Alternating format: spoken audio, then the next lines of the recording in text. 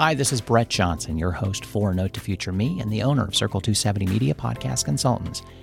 This is day number 24 of my 31-day podcast challenge, Build a Podcast Website for Growth.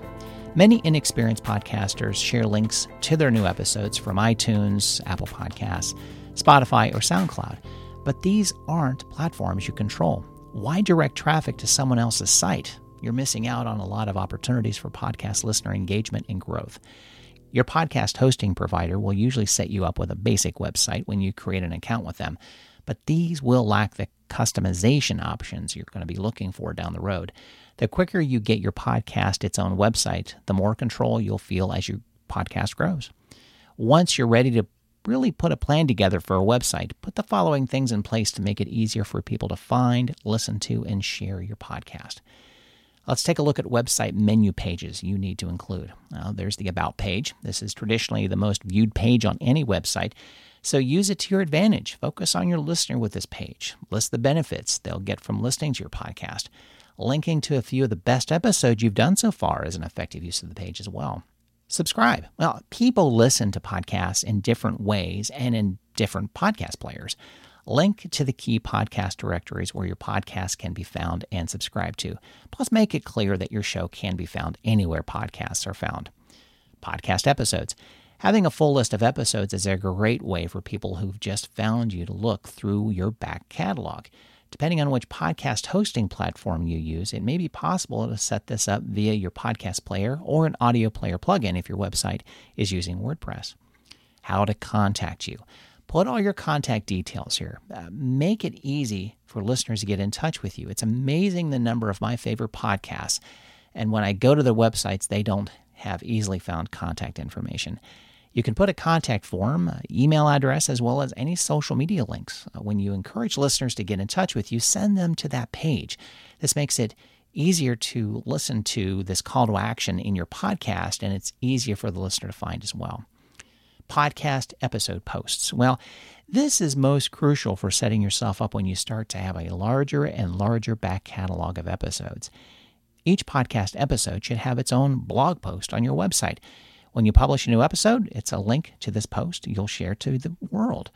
Here's what you need to include. An episode title. Your podcast episode title will also be the blog post title on your website. Podcast audio player.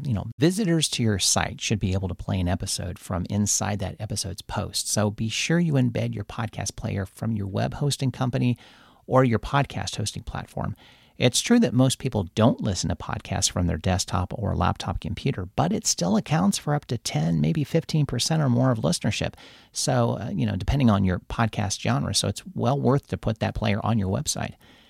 Episode show notes. Don't skimp on including all lists, links, and anything else discussed in the podcast in that episode's show notes. You'll increase the chance of being discovered by potential listeners on Google if you have a descriptive show notes of around 500 words or more. A call to action, or CTA. Whether you've asked your listener to subscribe, review, or buy something in your episode, put a link in the show notes. Make it easy for them.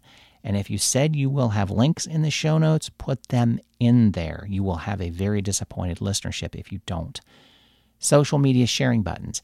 At the bottom of the post, include a little row of social media icons. There are numerous social share plugins available in WordPress that can be set up for you. Accessibility. Well, around 20% of people have accessibility needs. For podcasters, the first step you can take towards making your content more accessible is to do transcripts of your episodes religiously. If you create video content, look into adding captions too. Break up written content by using headings and use the Alt Text tab to add in details about any descriptive images you use in your posts. Here are some other things to think about when looking to optimize your podcast website. Your domain name. Get a memorable name that makes sense. It's easy to spell and easy to read out in your episodes. Optimize for mobile. The majority of browsing and podcast listening is happening on mobile. Your website needs to load properly and quickly.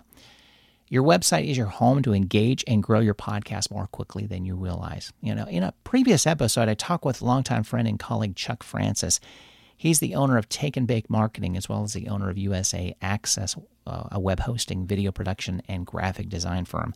My websites are hosted with USA Access, full disclosure, but I bring him to the mic because of his knowledge around building websites and how a website protects your podcast. We cover the importance of owning your own website, maintaining control over your own RSS feed or feeds, WordPress for site and show management, and controlling your feed and controlling where it lives.